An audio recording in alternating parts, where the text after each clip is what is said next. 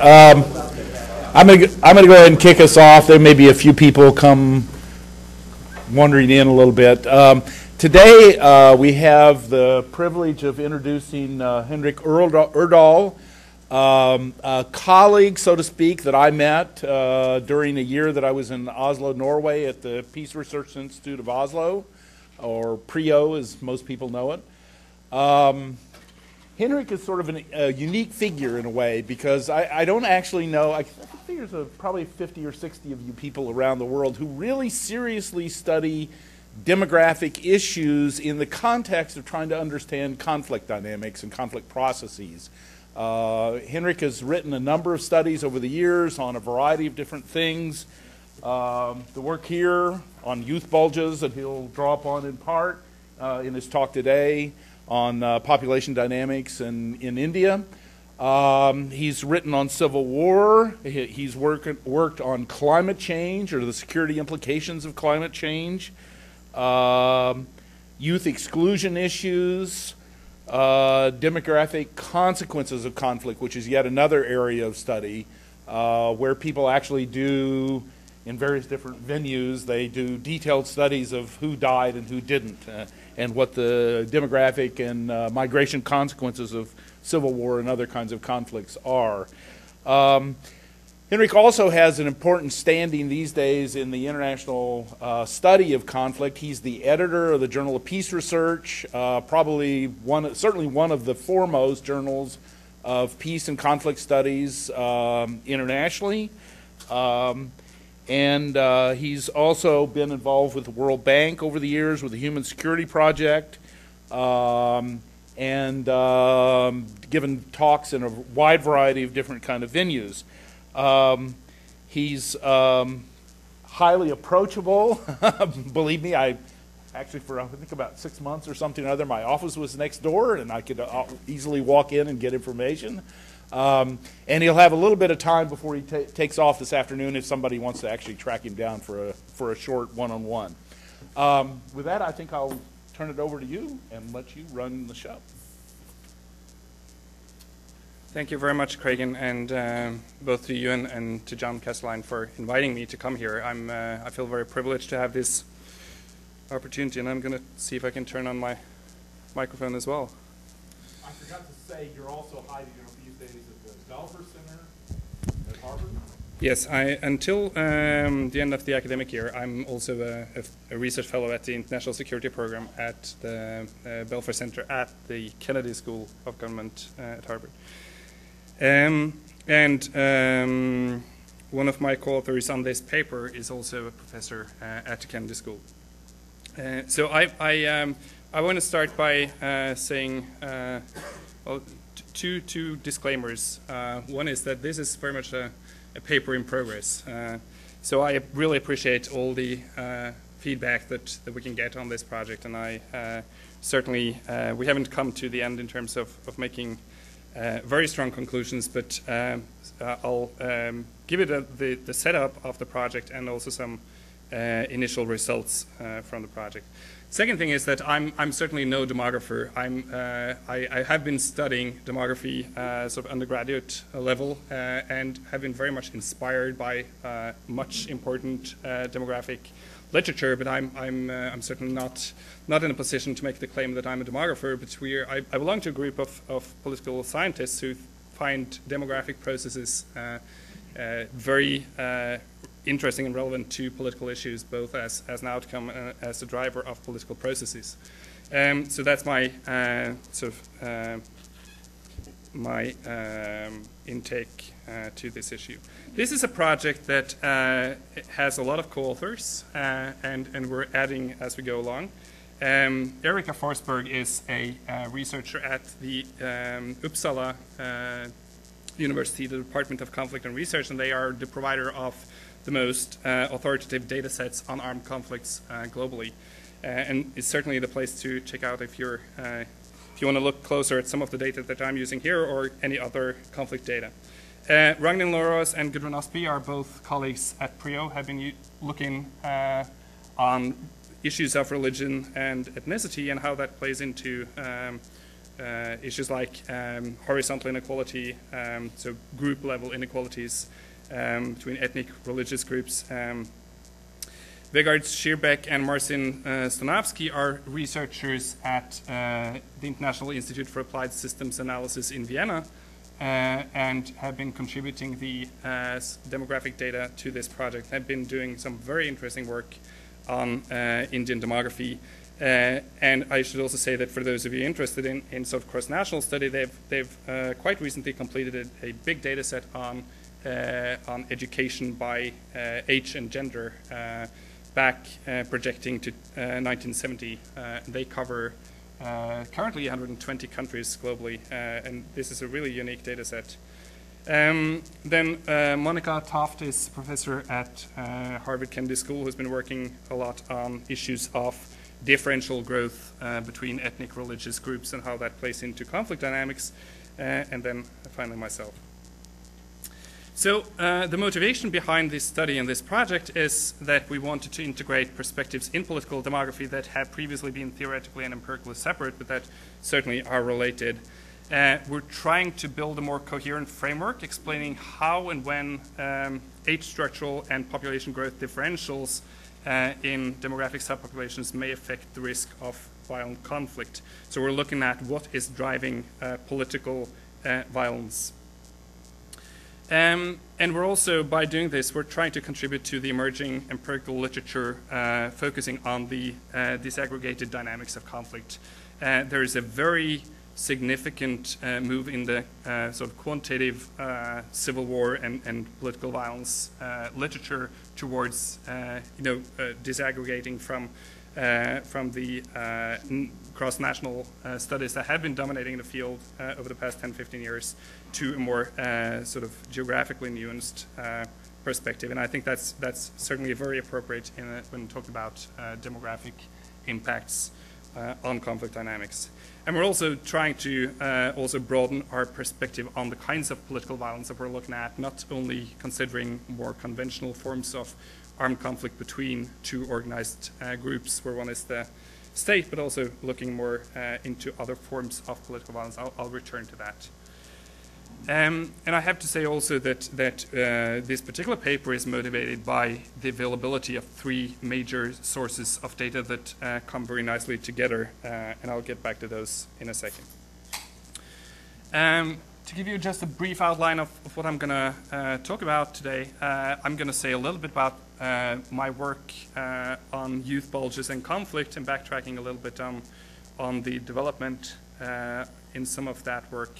I will say also a little bit about the relationships to the literature on demographic shifts, meaning the shifts between ethnic religious groups and how that impacts politics. Then I'll be explaining why we're using India as an application to study this, and also present the empirical model and some of the preliminary results that we have. So I have been working on the issue of age-structured transitions since I did my master's degree a few years back. It's motivated originally from some of the what we call neo-Malthusian or resource scarcity work on population pressure and conflict, and generally the literature comes up with the quantitative literature hasn't found very much support for the general notion that high population pressure on natural resources is something that drives conflict. It can certainly drive a lot of unfortunate outcomes and certainly lead to major humanitarian suffering, and migration, but it certainly is not a strong relationship between high population pressure generally and the risk of civil war. So it led me into looking at some of the more specific suggestions pertaining to how demographic dynamics affect conflict. And one claim that is very much out there, both in some of the historical literature on civil wars and revolutions, but also certainly in the more popular perception of conflicts and violence, youth bulges is one thing that stands out. It's a terrible term in the sense that it doesn't really address the typical post World War II baby boom bulge that we'll see in the population. So for any demographer, I will have to qualify that to say, okay, it's not actually a bulge in the age structure of a population. It simply refers to very youthful populations. So essentially, in my empirical analysis, I disregard everything below the age of 15.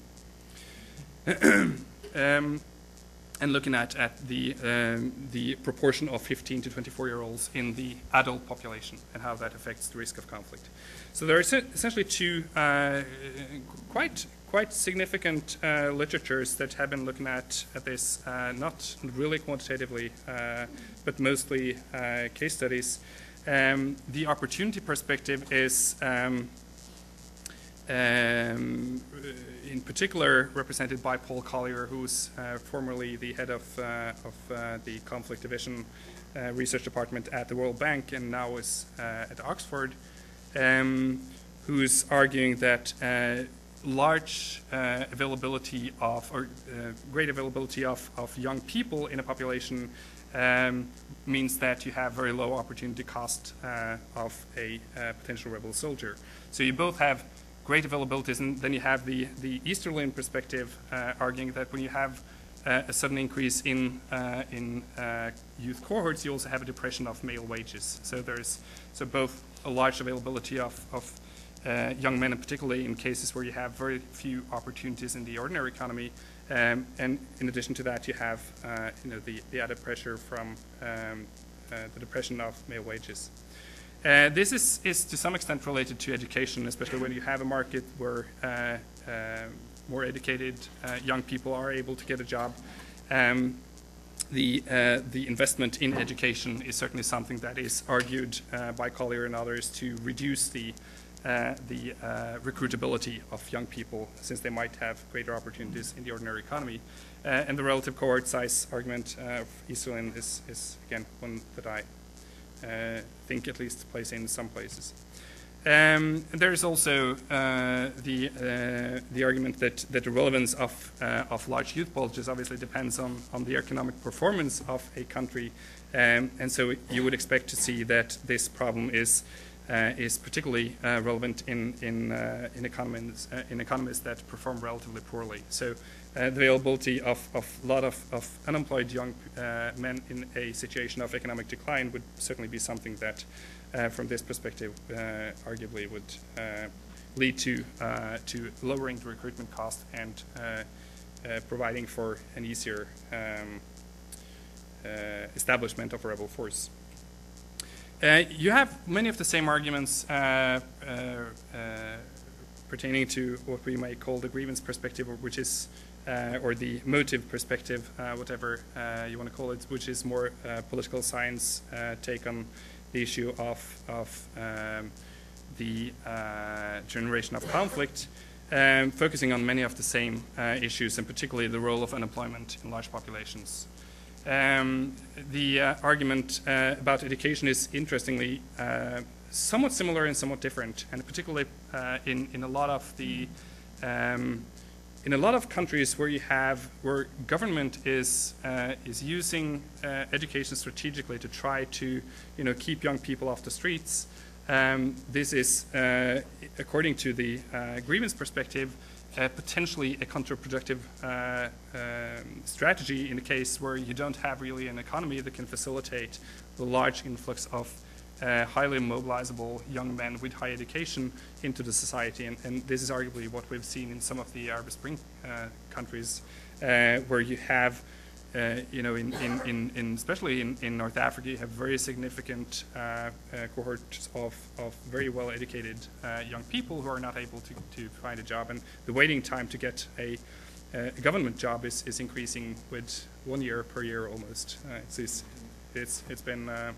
There's a term invented for the kind of situation relating to the Middle East, North African countries, namely waithood, which is all the different processes that young men in particular are going through in sort of waiting from the time they graduate from school to the time they can get a family and get a job, get a life.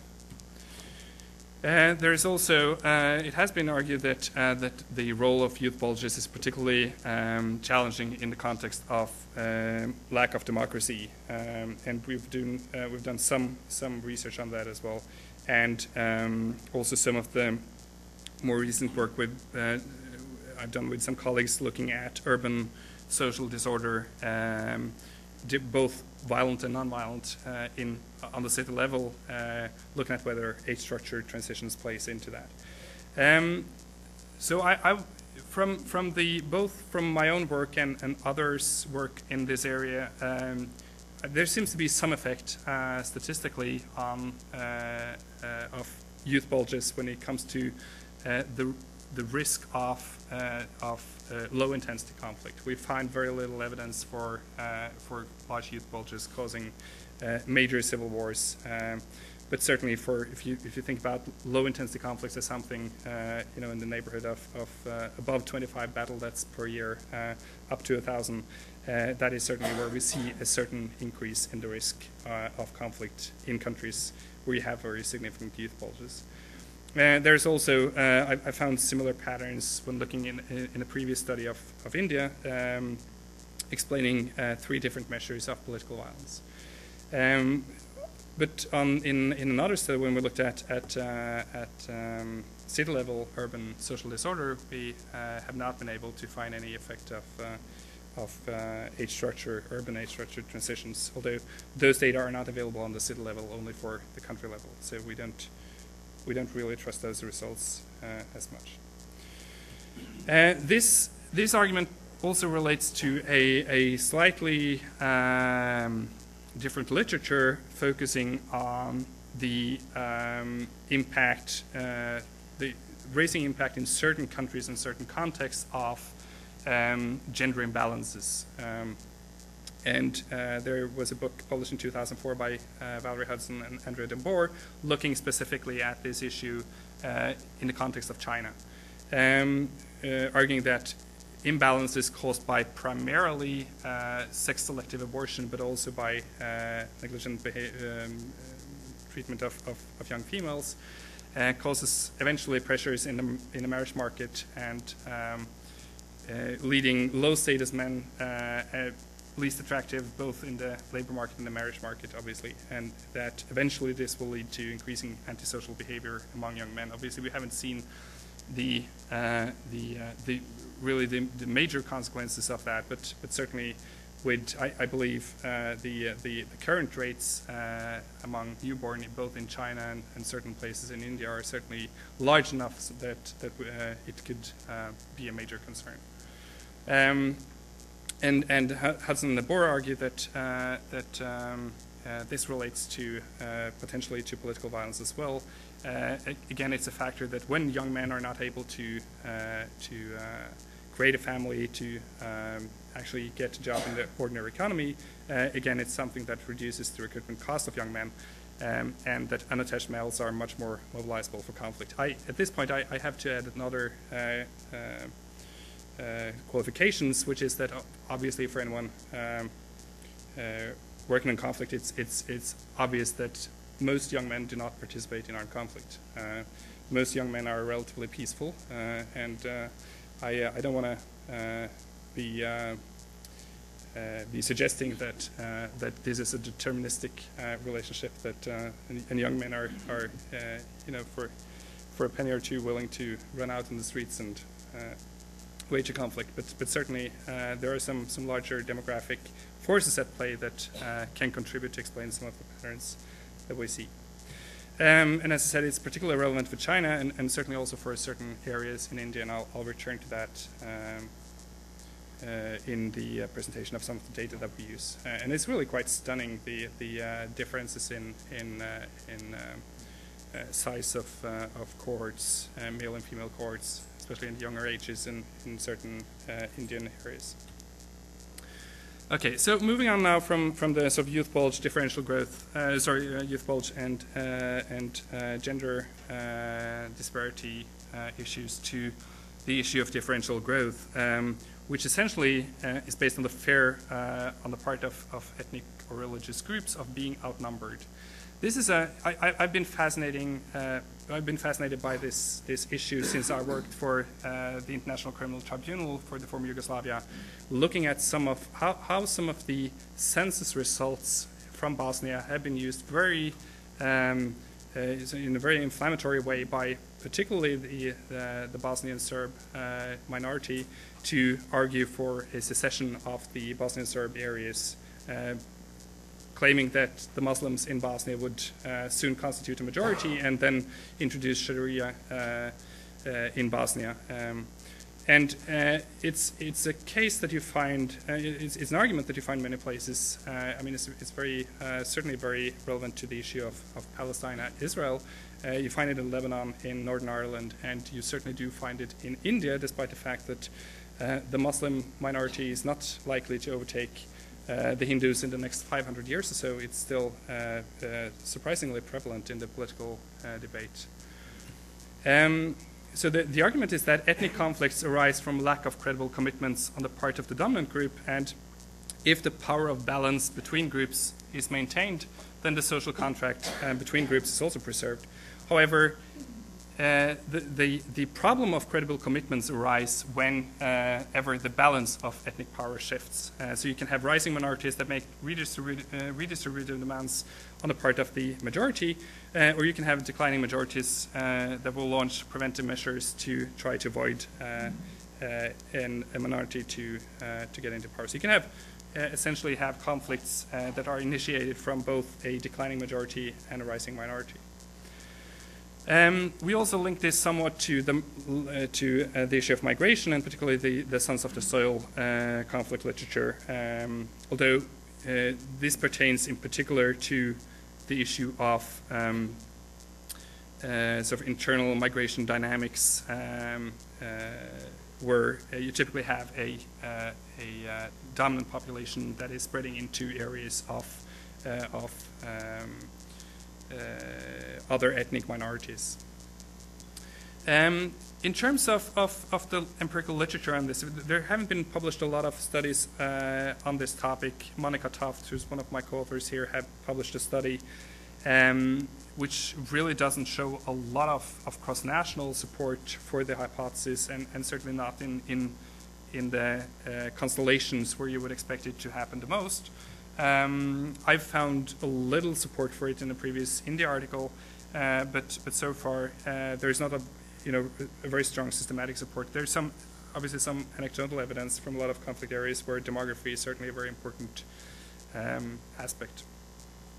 But I do think that the research on this topic is not by no means exhausted. We also add the perspective of systematic inequalities on group level, which is argued to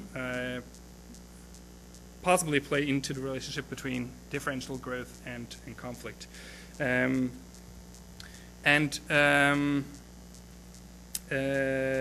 argument is that ethnic conflicts are often driven by underlying economic inequalities, and horizontal inequalities then relate to systematic inequalities between identity groups, either religion or ethnicity. We also include caste here.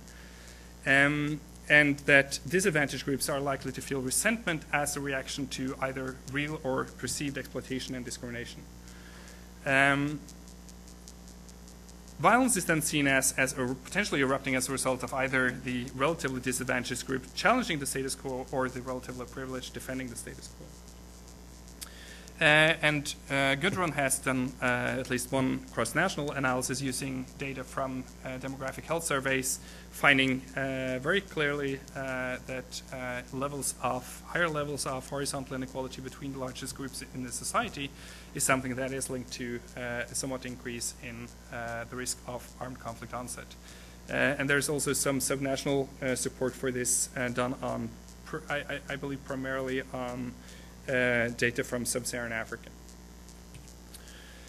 So what we're trying to do in this paper is to try to combine some of these perspectives, and these sort of one of the starting points for our project is that Huntington argues in his Clash of Civilizations that younger and more demographically dynamic ethnic groups exert political, economic, and social pressures on less dynamic groups. So he argues that cycles of violence follow age-structured transitions in ethnic religious subpopulations. He has a graph in his book showing that when the Sinhalese population is peaking in terms of youth bulges, there is a there's a peak in violence on the part of the Sinhalese, and later when you have a peak in the Tamil youth population, there's a similar peak in violence perpetrated by Tamil groups.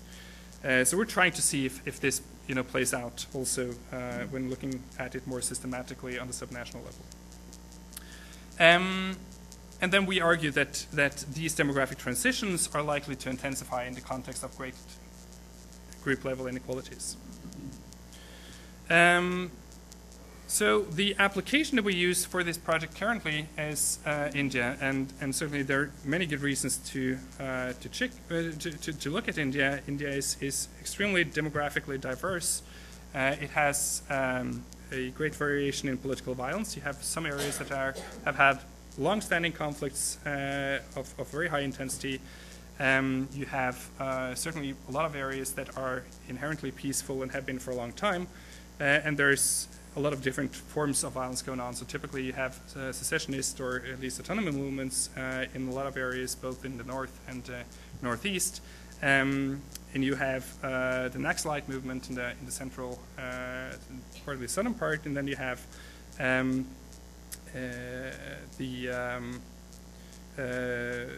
generally Hindu-Muslim riots, which are taking place in a lot of different states. Generally, very good record keeping, both for political violence and demographic and other variables, and also again the variation. India has a very significant population and a lot of data available on the state level, so it's possible to make a subnational cross-state comparison within India. The population in 2001, the religious composition of India was roughly 80% Hindu, 11.5% Muslim, 2% Christian, 2% Sikh.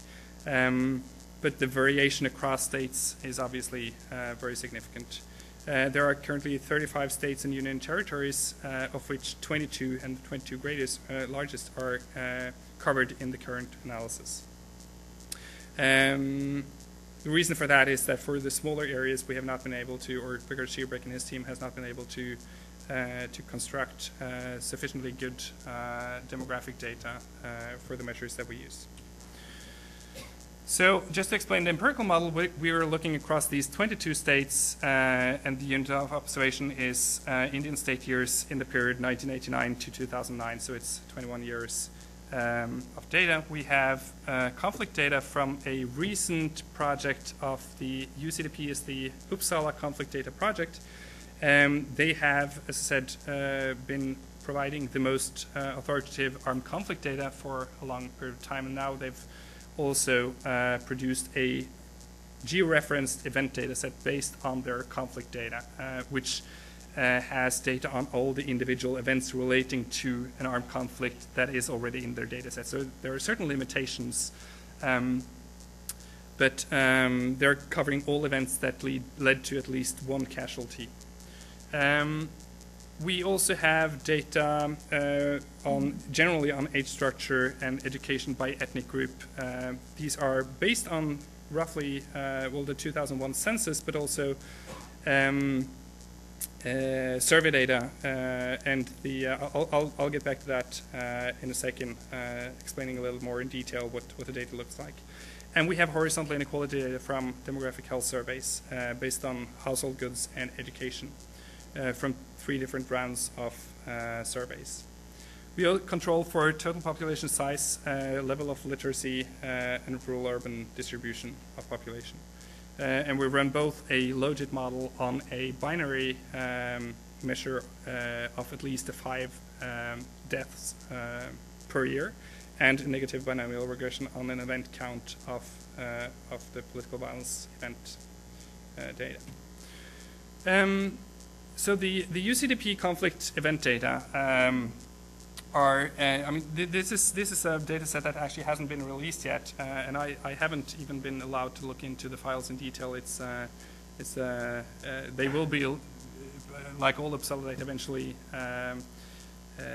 released for free download, but currently it's kept within the Uppsala family. So it's good to have an Uppsala researcher on board. So I have the aggregate data, but have been able to look into the more specifics yet. So any questions pertaining to that, I'll have to redirect to my Uppsala colleague. As I said, the definition is the use of armed force by an organized actor against another organized actor or against civilians, resulting in at least one direct death. And they have the specific location and the date wherever that is available. And this is geocoded, so it's going to be possible for anyone interested in doing spatial analysis on these data to use it, and that's a great opportunity. They're covering 3 different types of armed conflict. I can go into this in more detail for those interested, but the Uppsala is separating between state-based conflicts, which is between at least one government and an organized group. So it can be between 2 governments, but the government has to be in there on one of the sides, and it has it has to be organized groups in order to be included. The one-sided violence is between an organized groups and civilians, so they are less of the criteria for organization is more loose, and then the non-state conflicts are capturing conflicts where the state is not directly involved, where you have 2 organized groups that fight each other, and there's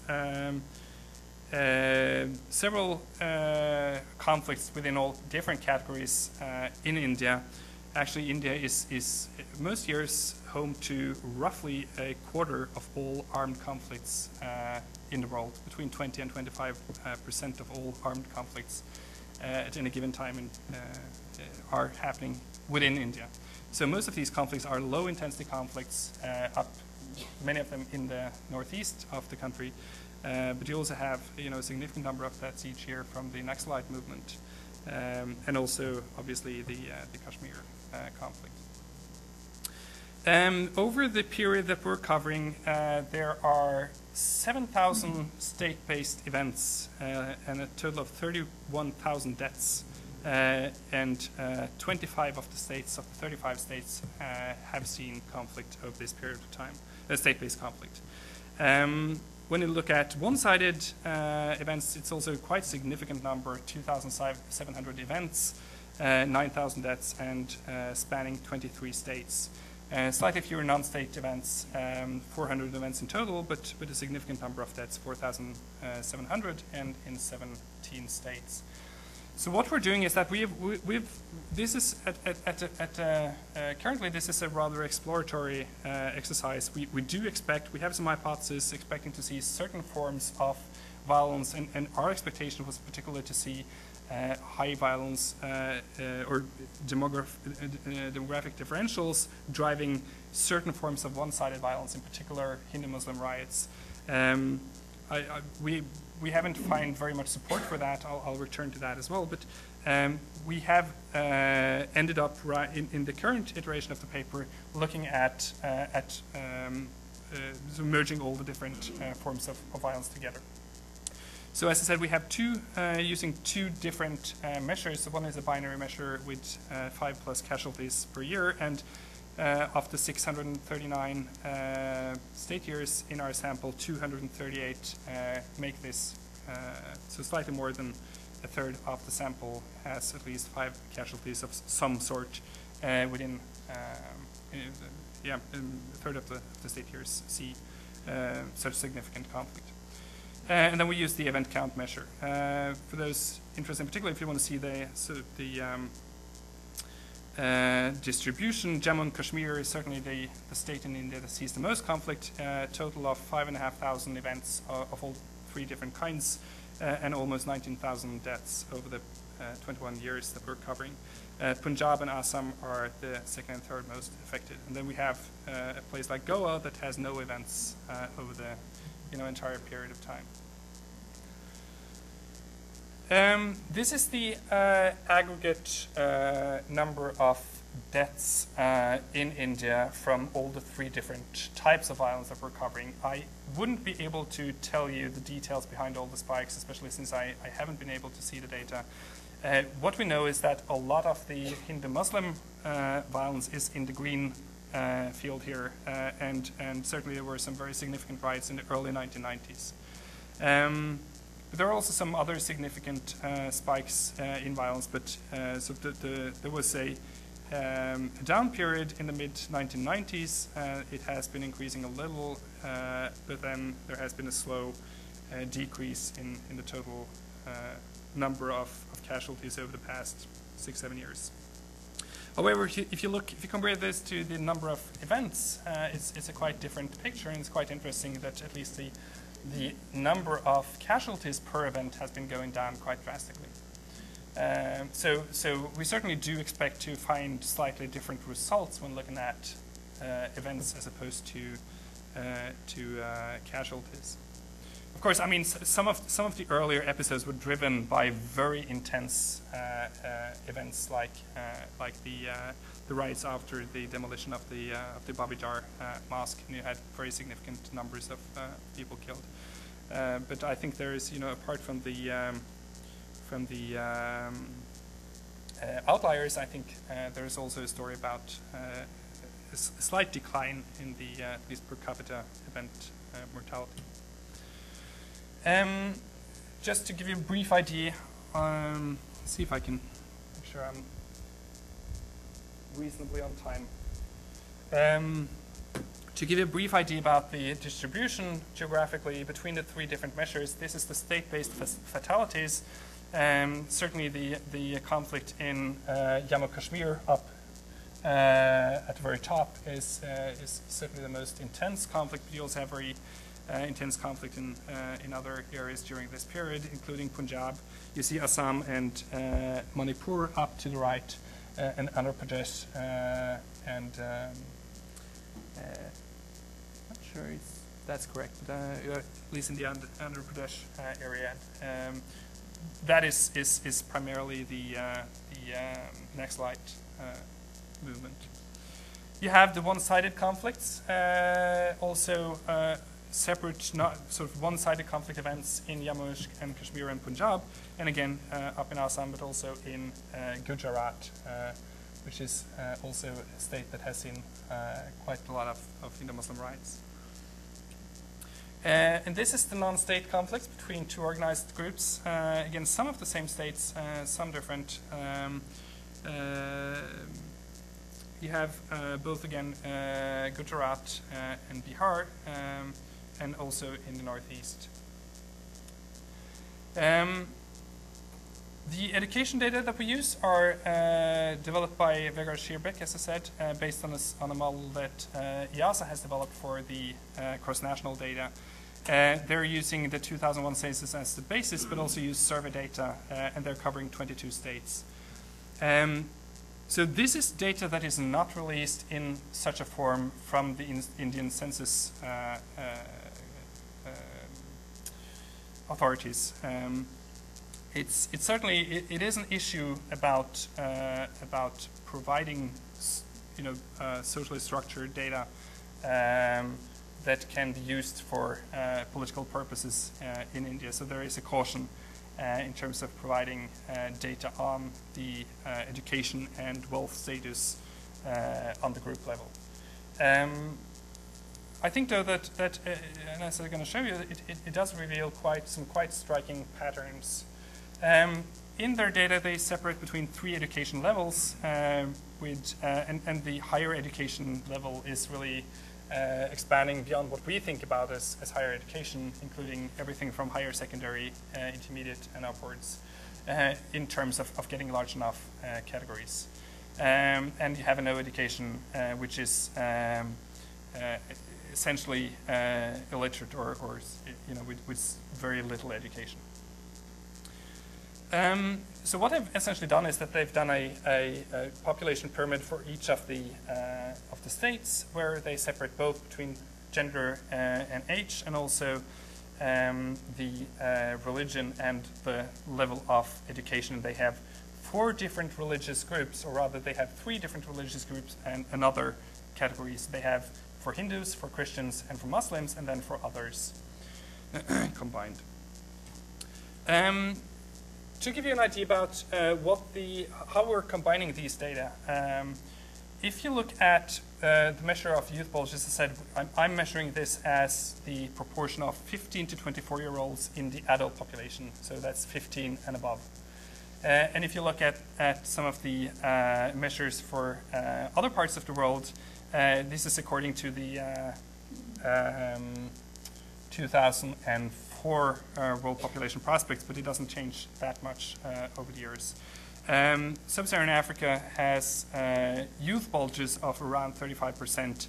The Middle East and North Africa is slightly below that, and you have an OECD average of a little below 15%.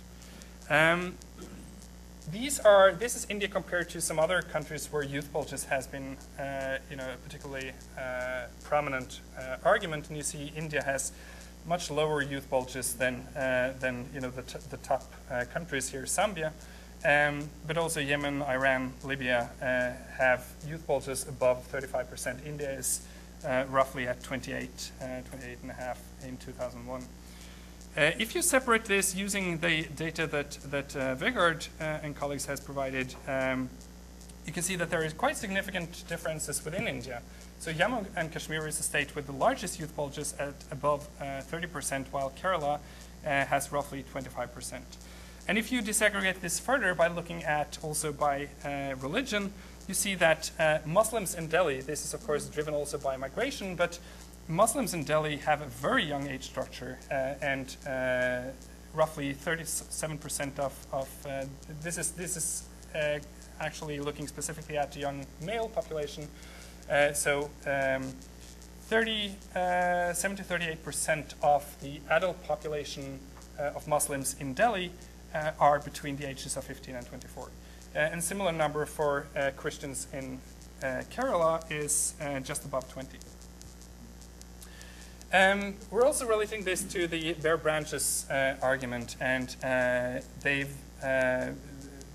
one of the interesting things when looking at these data is that you can also look at the balance at very young ages between boys and girls, trying to get at the potential future effects of gender imbalances. And this is the sort of the green fields here are these are the 2 outliers in both directions. So Haryana, Punjab have the most skewed gender balances when it comes to the age group 0 to 4-year-olds, and roughly 25% more boys than girls in this age group, which is a very significant difference. If you look at Kerala and West Bengal, it's about the world average, what you would expect for coming out of natural causes. If you look at Haryana and Punjab in particular, most of the action is happening in the other category, which here are mostly the Sikh population in Haryana and Punjab. And you get up to, in Haryana, 35% more boys than girls in the other category. And again, it's hard to believe that whether it's going to cause conflict or not is one thing, but it's hard to believe that such gender imbalances are not going to have very significant, social political impact at some point in some form. But it's also interesting to see that there is a certain sort of variation. There is a certain diffusion of culture and cultural acceptance of female abortion and infanticide. If you look across Punjab, so the other category, primarily consisting of Sikhs, has the highest, but you also see very high levels both in the Hindu population, but also quite surprisingly among Muslims and Christians, which elsewhere have relatively low gender imbalances. So it's not only an issue of religion and culture, but it's also diffusing into other groups, especially where you have very large groups who are subscribing to very strong preferences for male offspring. And then moving on to the education measures that we are using, this is the share of all men aged 15 to 20, sorry, this is a share of men in the age group 15 to 24 with no education. So roughly 25% of all Indian men in this age group have no education, no or very little education. If you look at across states, you find that it differs a lot between Kerala, which is a state that invests heavily in education, and Bihar, which is the outlier on the other side, where roughly 40% of young men are without any education. And again, if you further disaggregate this by religion, it's the Muslims in Bihar that are the sort of the least educated and the most sort of socially excluded, with more than 50% having no or little education, compared to Christians in Kerala, which is almost negligible. We also add some data on horizontal inequality, again based on the state level, based on demographic health surveys. This is something that my colleague Gudrun Aspe has been doing based on the work that she has done cross-nationally, looking both at household assets. There is no direct income data that we can use, but we're looking at household assets as a way of assessing whether households have a certain income level measured by availability of electricity, radio, television, refrigerator, bicycles, and motorcycles, and our cars. And we also have a measure of education years. Although here we only use the education of the mother or the woman interviewed, which certainly doesn't capture as well the where you have situations of very unequal education.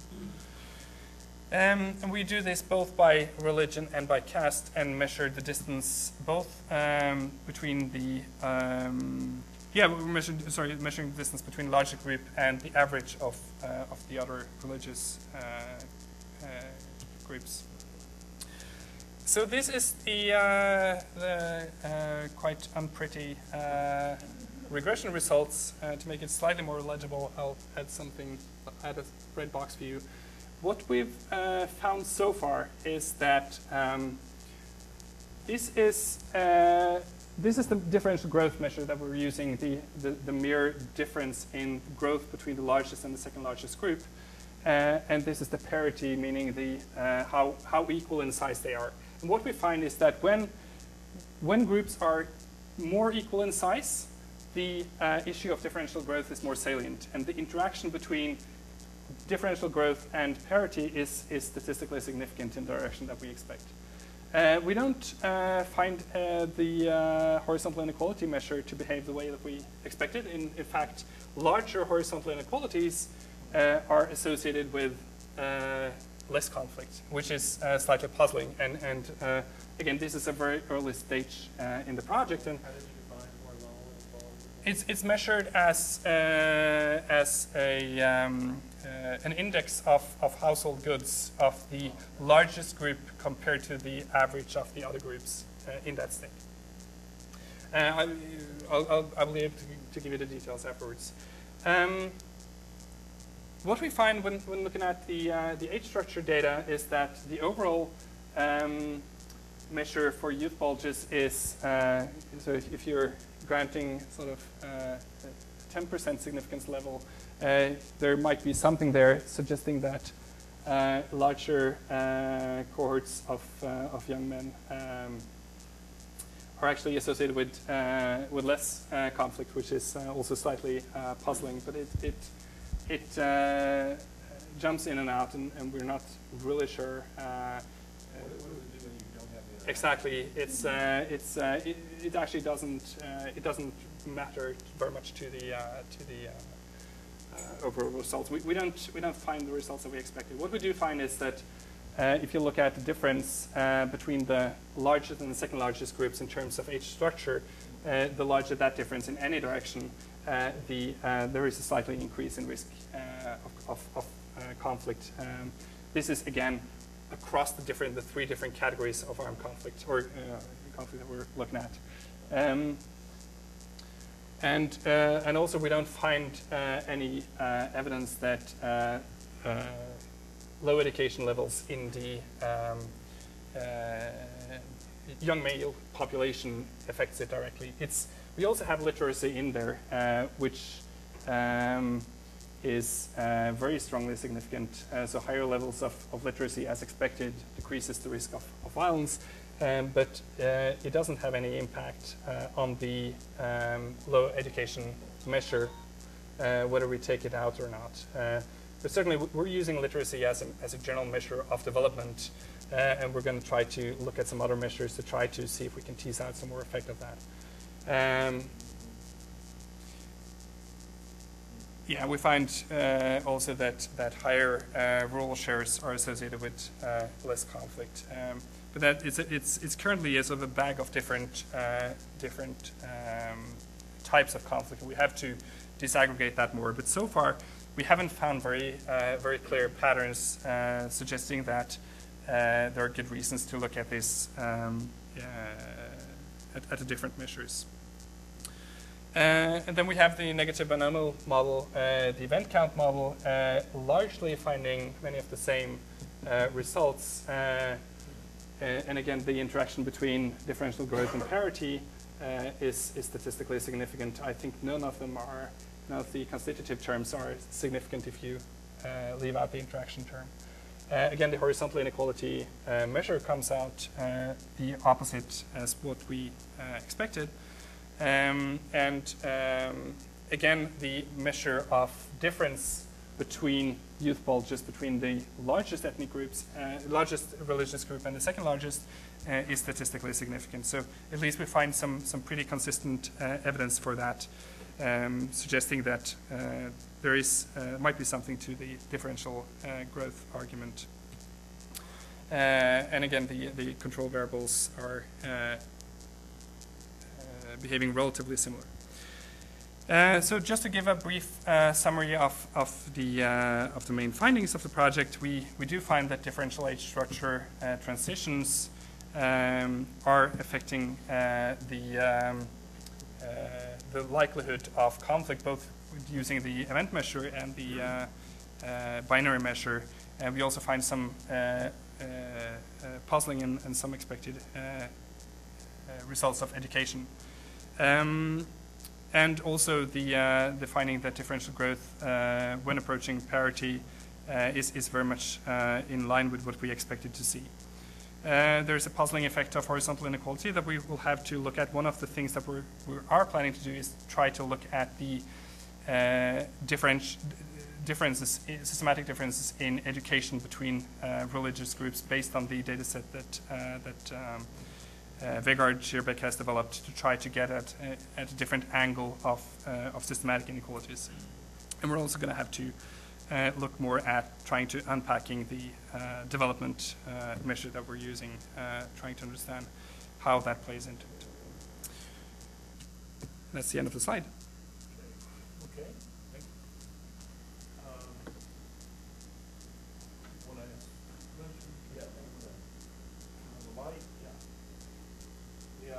I was just trying to think about this differential growth interaction that you find, and try to tease out sort of what's going on in that particular dynamic. It seems like what you're finding is that it's change rather than level, if you want to grossly put it that way. And assuming that the asset ratios hold up, that basically the greater the disparity in assets between groups might actually operate, at least in the short run, as a stabilizing, or at least reduce the likelihood of this kind of conflict events and death. But I wondered if you wanted to sort of take the dynamic part of this and sort of talk a little bit more about what's driving this differential, the change process itself. You mean empirically, what's driving the differential growth among populations, or? Right. Yeah. Well, I do think that at least the initial results suggest that it is particularly when you have the dynamics of different growth rates between religious groups, which is what is driving it. It's a simple measure of just the heterogeneity of, and most Indian states have very significant heterogeneity across a lot of different dividing lines.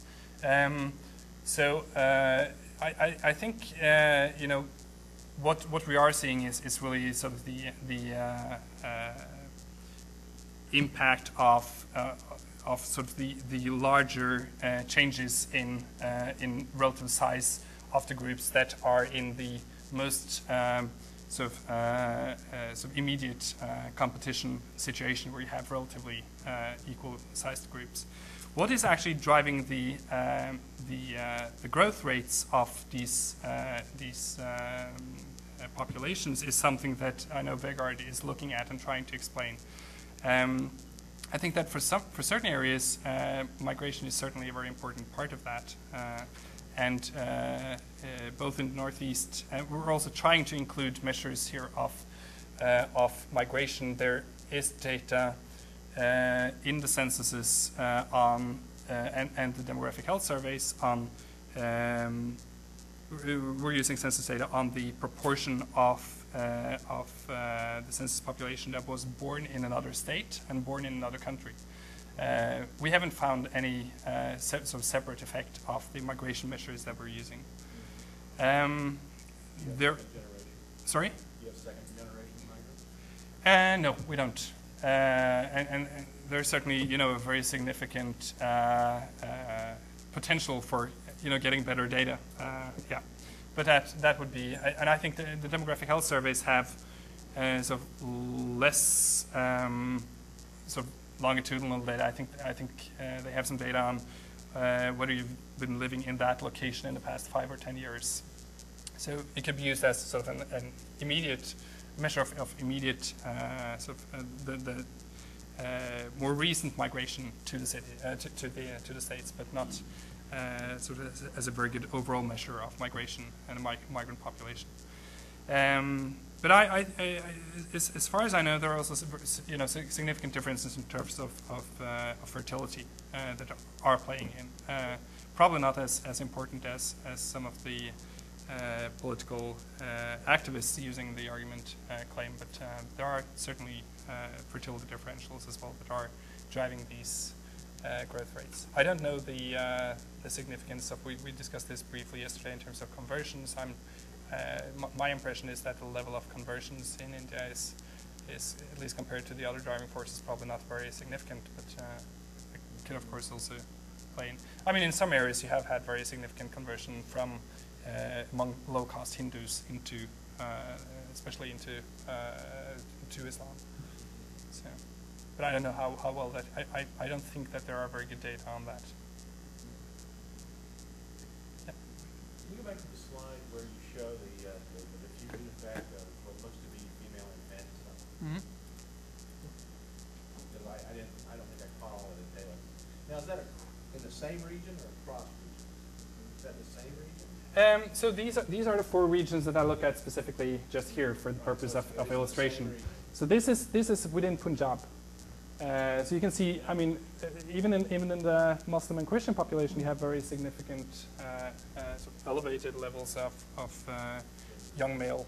Well, I'm wondering if you really, it might be a diffusion, but what I think is more likely, given some of my research, is that the economic structure in that particular region, or maybe prevalent all over India, is it probably doesn't favor female employment. I was wondering if there's any way you can control, because that devalues female children. Right. Well, that is one aspect. The other very important aspect in India is the bride prices, right? So, and I don't know enough about that to say how that differs between different states within India. But I've been assuming that at least does explain some of the variation between religions. And it also could be that there is an underlying cultural bias against girls that's separable from religion. Right. Yeah. No. And that's what I think might be going on here, explaining why all religious groups have, significantly higher than average levels of boys over girls. But I think it's an important, it's probably a very relevant point to look into. Islam, a lot of it's Arabic, not Islamic. The underlying culture of the Arab tribes came out very strongly in Islam.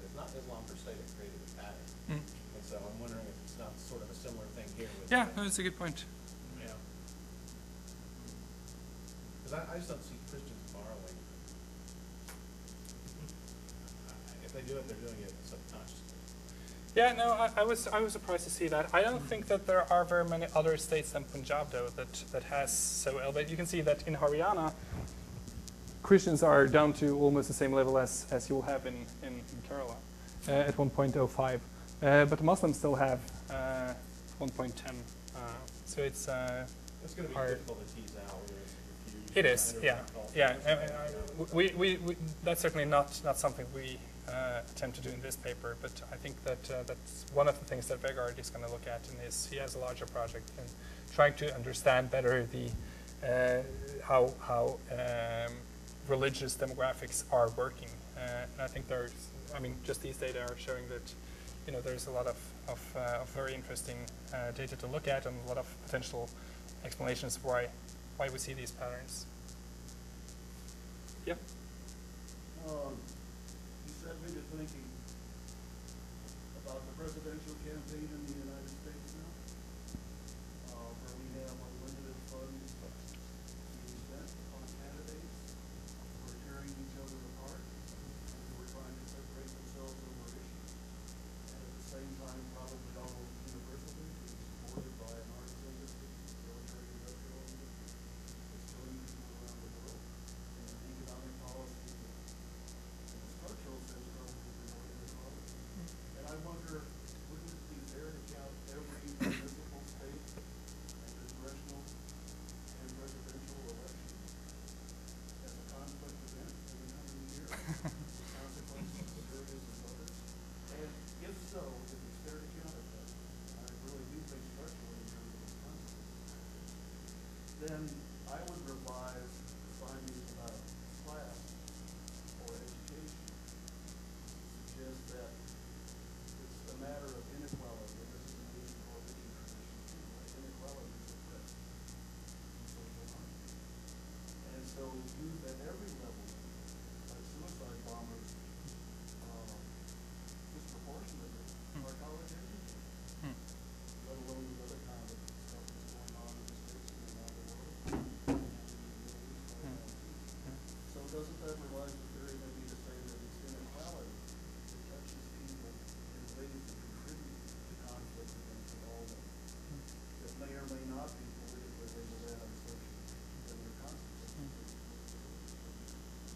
Well, certainly, whether or not to include the U.S. presidential elections in an analysis is a different matter, but might be feasible. But I think that inequality is certainly a very important part of the story that we're trying to establish, and we will be looking more into that in detail. I think it's. We haven't found any support for any of the vertical inequalities, so the distance between the richest and the poorest, or the most and least well off in society for India. And that's actually, I believe, quite true also for the cross-national studies, that they've not been able to establish very firmly that levels of vertical inequality affects the risk of armed conflict. Could it be that it affects at both ends, so it's not disproportionately the poor who are involved, but the rich who are likely to be equally involved?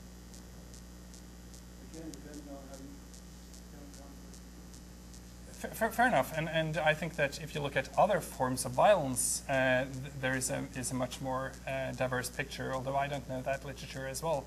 But we're looking at a very specific form of violence and conflict, and exclude a lot of other sort of potentially harmful behavior. I think that if you look at, I believe that at least for several Latin American countries, you find a relationship between levels of inequality and homicide. Which is, in total numbers, a more important killer than armed conflicts globally. So there's certainly a lot of violence to go around, and some of that may certainly be explained by levels of inequality. I think that one of the reasons why we haven't found inequality to matter so much is simply because some of the worst off groups are simply don't have the capabilities to wage a conventional armed conflict. Add something here. Yeah. It occurred to me, This is India. These people believe in karma. And so if you were to go anywhere in the world where you would expect inequality to be less serious politically, it might well be India. Because these people are much more fatalistic about different social differences than an average Westerner would be. I mean, there may not be anything to that, but it's certainly something worth considering. I don't know how serious they take it. Yeah. So, Yeah. yeah. Yeah. It's a related question. I was wondering, since the inequality differential didn't end up being explanatory in the way you thought it might be, whether you map these promises for other political issues. Like I was wondering if you looked at corruption and disease. Some of these states were experiencing more corruption than others. Lack of political contestation. How contested are and partisan are elections? Yeah. So which could break either way. One of my colleagues in history did a study of homicides in the 17th, 18th, 19th century and found that they jumped during periods of actually a high electoral contestation. And or it might mean actually if you have one party state or relative one party rule that people don't feel they're getting sufficient play in the political realm and they choose armed violence instead. So I don't know how that would break. But I wondered if you thought of other ways of mapping. And I'm also just thinking a lot about gender and formulating and there's so many interesting gender implications, although I know your data doesn't support a lot of gender analysis, but when I think about these population bulges, I'm thinking what causes them.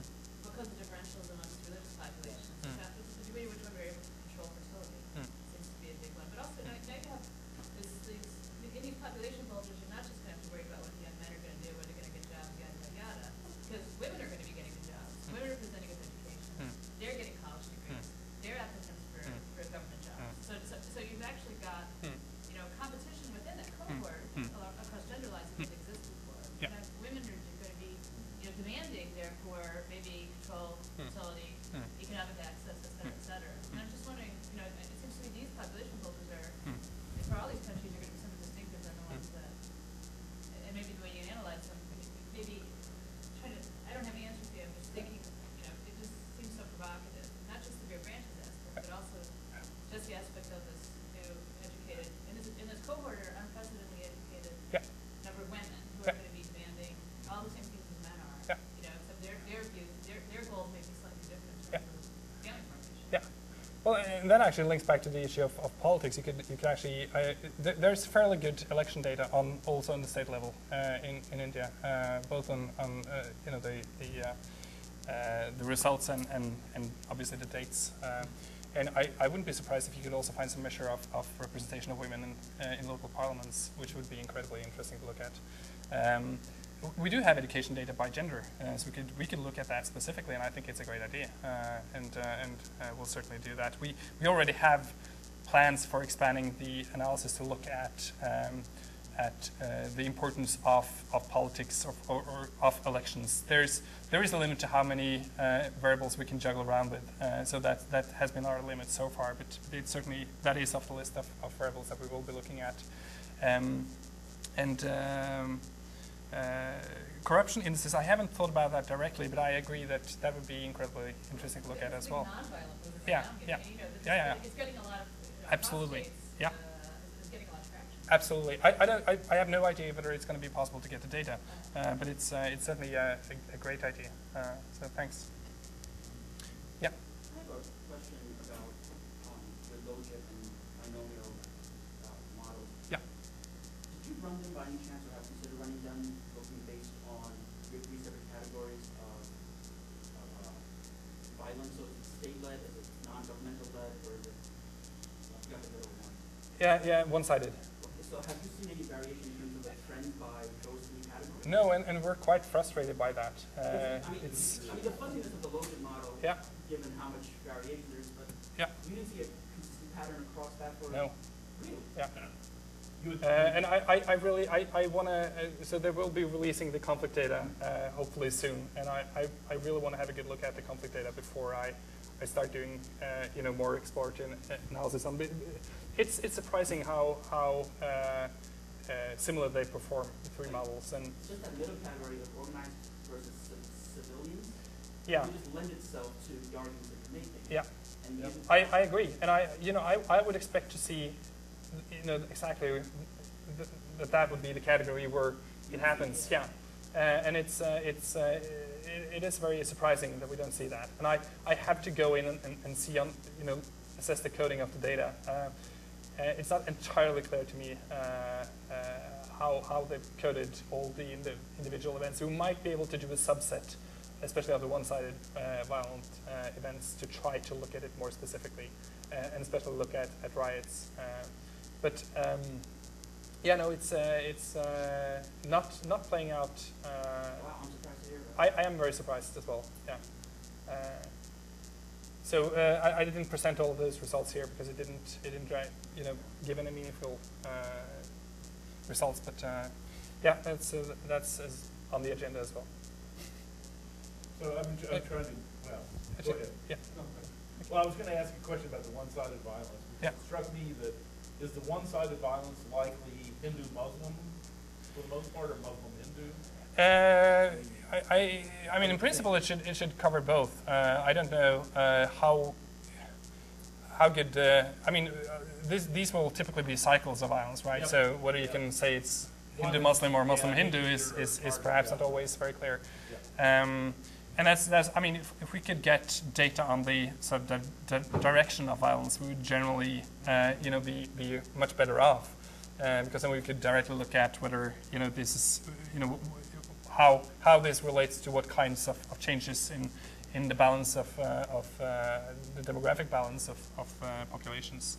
But that's not something I think we can retrieve from the data, unfortunately. Yeah. Any other question, John? I have a comment, but not real question or suggestion. Trigger comment. One, I'm concerned about treating Indian states as independent entities. I think a lot of capacity with India to migrate across state boundaries. And the violence, actually, there are a lot of refugees of Kashmir conflict that are in the south. So somehow there's something fundamentally wrong with thinking about these. I don't know what the implication is. When one thinks about your state has the largest number of events is Jammu and Kashmir. When one looks at the history of that, origin, what's kept it going, role of Pakistan next door. I mean, why think that this demographic stuff would be much?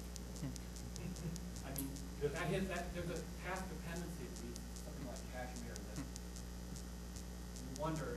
I know you're finding effects, but I just wonder if I would ever expect that the coming and going of events in Kashmir would have much to do with demographics. Which is the final thing. You thought doing, it seems to be the right way to do this within states, not across states. You thought about fixed effects thing for states. I don't know if your data supports that. And then one would see whether a place like Kashmir, there really is some sort of response to the events do kick up when you have certain changes in other variables. Maybe your data don't have enough action to support it. So that's kind of common sense. I'd like to build on that, actually. I was thinking along the same line. Yeah. And given the extreme variation in terms of on-the-ground level, locally situated economic, social, political issues, it may be worthwhile to do an analysis of Jammu and Kashmir, Punjab as a set of entities and try to see what, if those particularly high conflicts, when states have very different patterns than some of the other ones, given their unique historical patterns and local issues. No, I agree. I think that's very very valid point. So we will be controlling for. We haven't done that so far. We will be controlling for violence in neighboring states. I mean, there certainly are spillover effects, and those are even stronger within a country as compared to cross-national research. There certainly are spillover effects in when you look at conflict globally as well between countries. And there are some very prominent examples in sub-Saharan Africa. Yeah, but those I think both trying to control for neighboring conflict and also looking at some kind of outlier analysis is the way to go to try to look at these issues. And we're in the very early phases of this, and I really appreciate that kind of feedback. It's very going to be very useful. Yeah, I would think in the Kashmir area that what the Indian Army is doing is playing a big role with regard, in terms of the occupation forces and the way in which they do or don't do certain kinds of house arrest, policing, et cetera. That would probably play a big role with regard to the kind of conflict that you're seeing, whereas in other areas, basically, I think for the most part, But that also brings me back to the point that we are a little bit confused about the lack of variation between the different measures, because you would expect to see more. I mean, if there were some case like that were driving the results, you would expect to see that there were more significant differences in the conflict measures. Certainly, Jammu and Kashmir is an extreme case. Of course, the parity of religious groups in Jammu and Kashmir is more off than many other states within India. So it wouldn't be the one that drives our results. It would rather work in the opposite direction. It struck me. One thing that struck me about it is that this comes back to the aggregation or disaggregation of the violence. A lot of people have made an argument that to understand, for example, basically horizontal inequality-driven conflict, ethnic conflict, we'll call it for the moment, that a lot of people try to make the argument that we need to disaggregate these events and try to sort out the different kinds. And I'm kind of struck by the fact that, at least at some level, you're not finding that to be a particularly useful activity, and that itself is kind of curious. Yeah, no, it is. But we're trying to add some angles to that to see if we can find something else. But, yeah. Do all the states have events? I think Goa is the only one that doesn't. It's the only because I'm wondering about distribution. Yeah. It seems like you have Kashmir and Punjab having these massive amounts of events. One of the problems you're running into in the lack of differentiation across these is that it's not picking up on the difference of event, it's picking up on similarities across these driving states that are the most important. And so I'm wondering, like, my immediate response is like zero inflated negative binomial, which differentiates between location and intensity. But if you're getting events in every single state, like looking at sort of skew in one direction, I don't know if you've looked at skew in one direction or another. No, we haven't done that. We've done some. We have done some zero inflated, and we don't have very strong theoretical reasons to believe that it should fit our data very well. It also doesn't provide any kind of meaningful results. It's all over the place. But I'll. I mean, we are running the logit model to try to reduce the effect of the number of events in certain areas. But I mean, zero inflated is basically marrying logit and negative binomial. Yeah. So you're more or less doing it already. Yeah. If you're finding similar results, and you don't have a negative, like if you don't have a distribution problem, then it doesn't seem like there's a reason to use it. But it still seems like looking at that skew, like that I agree. skewed distribution that people are looking at. Okay. Great. Yeah. Thank you very much. I told you people would begin leaving around. That's fine. I'm used to that. It's that's the way it works. Like that. Yeah. Oh, hi.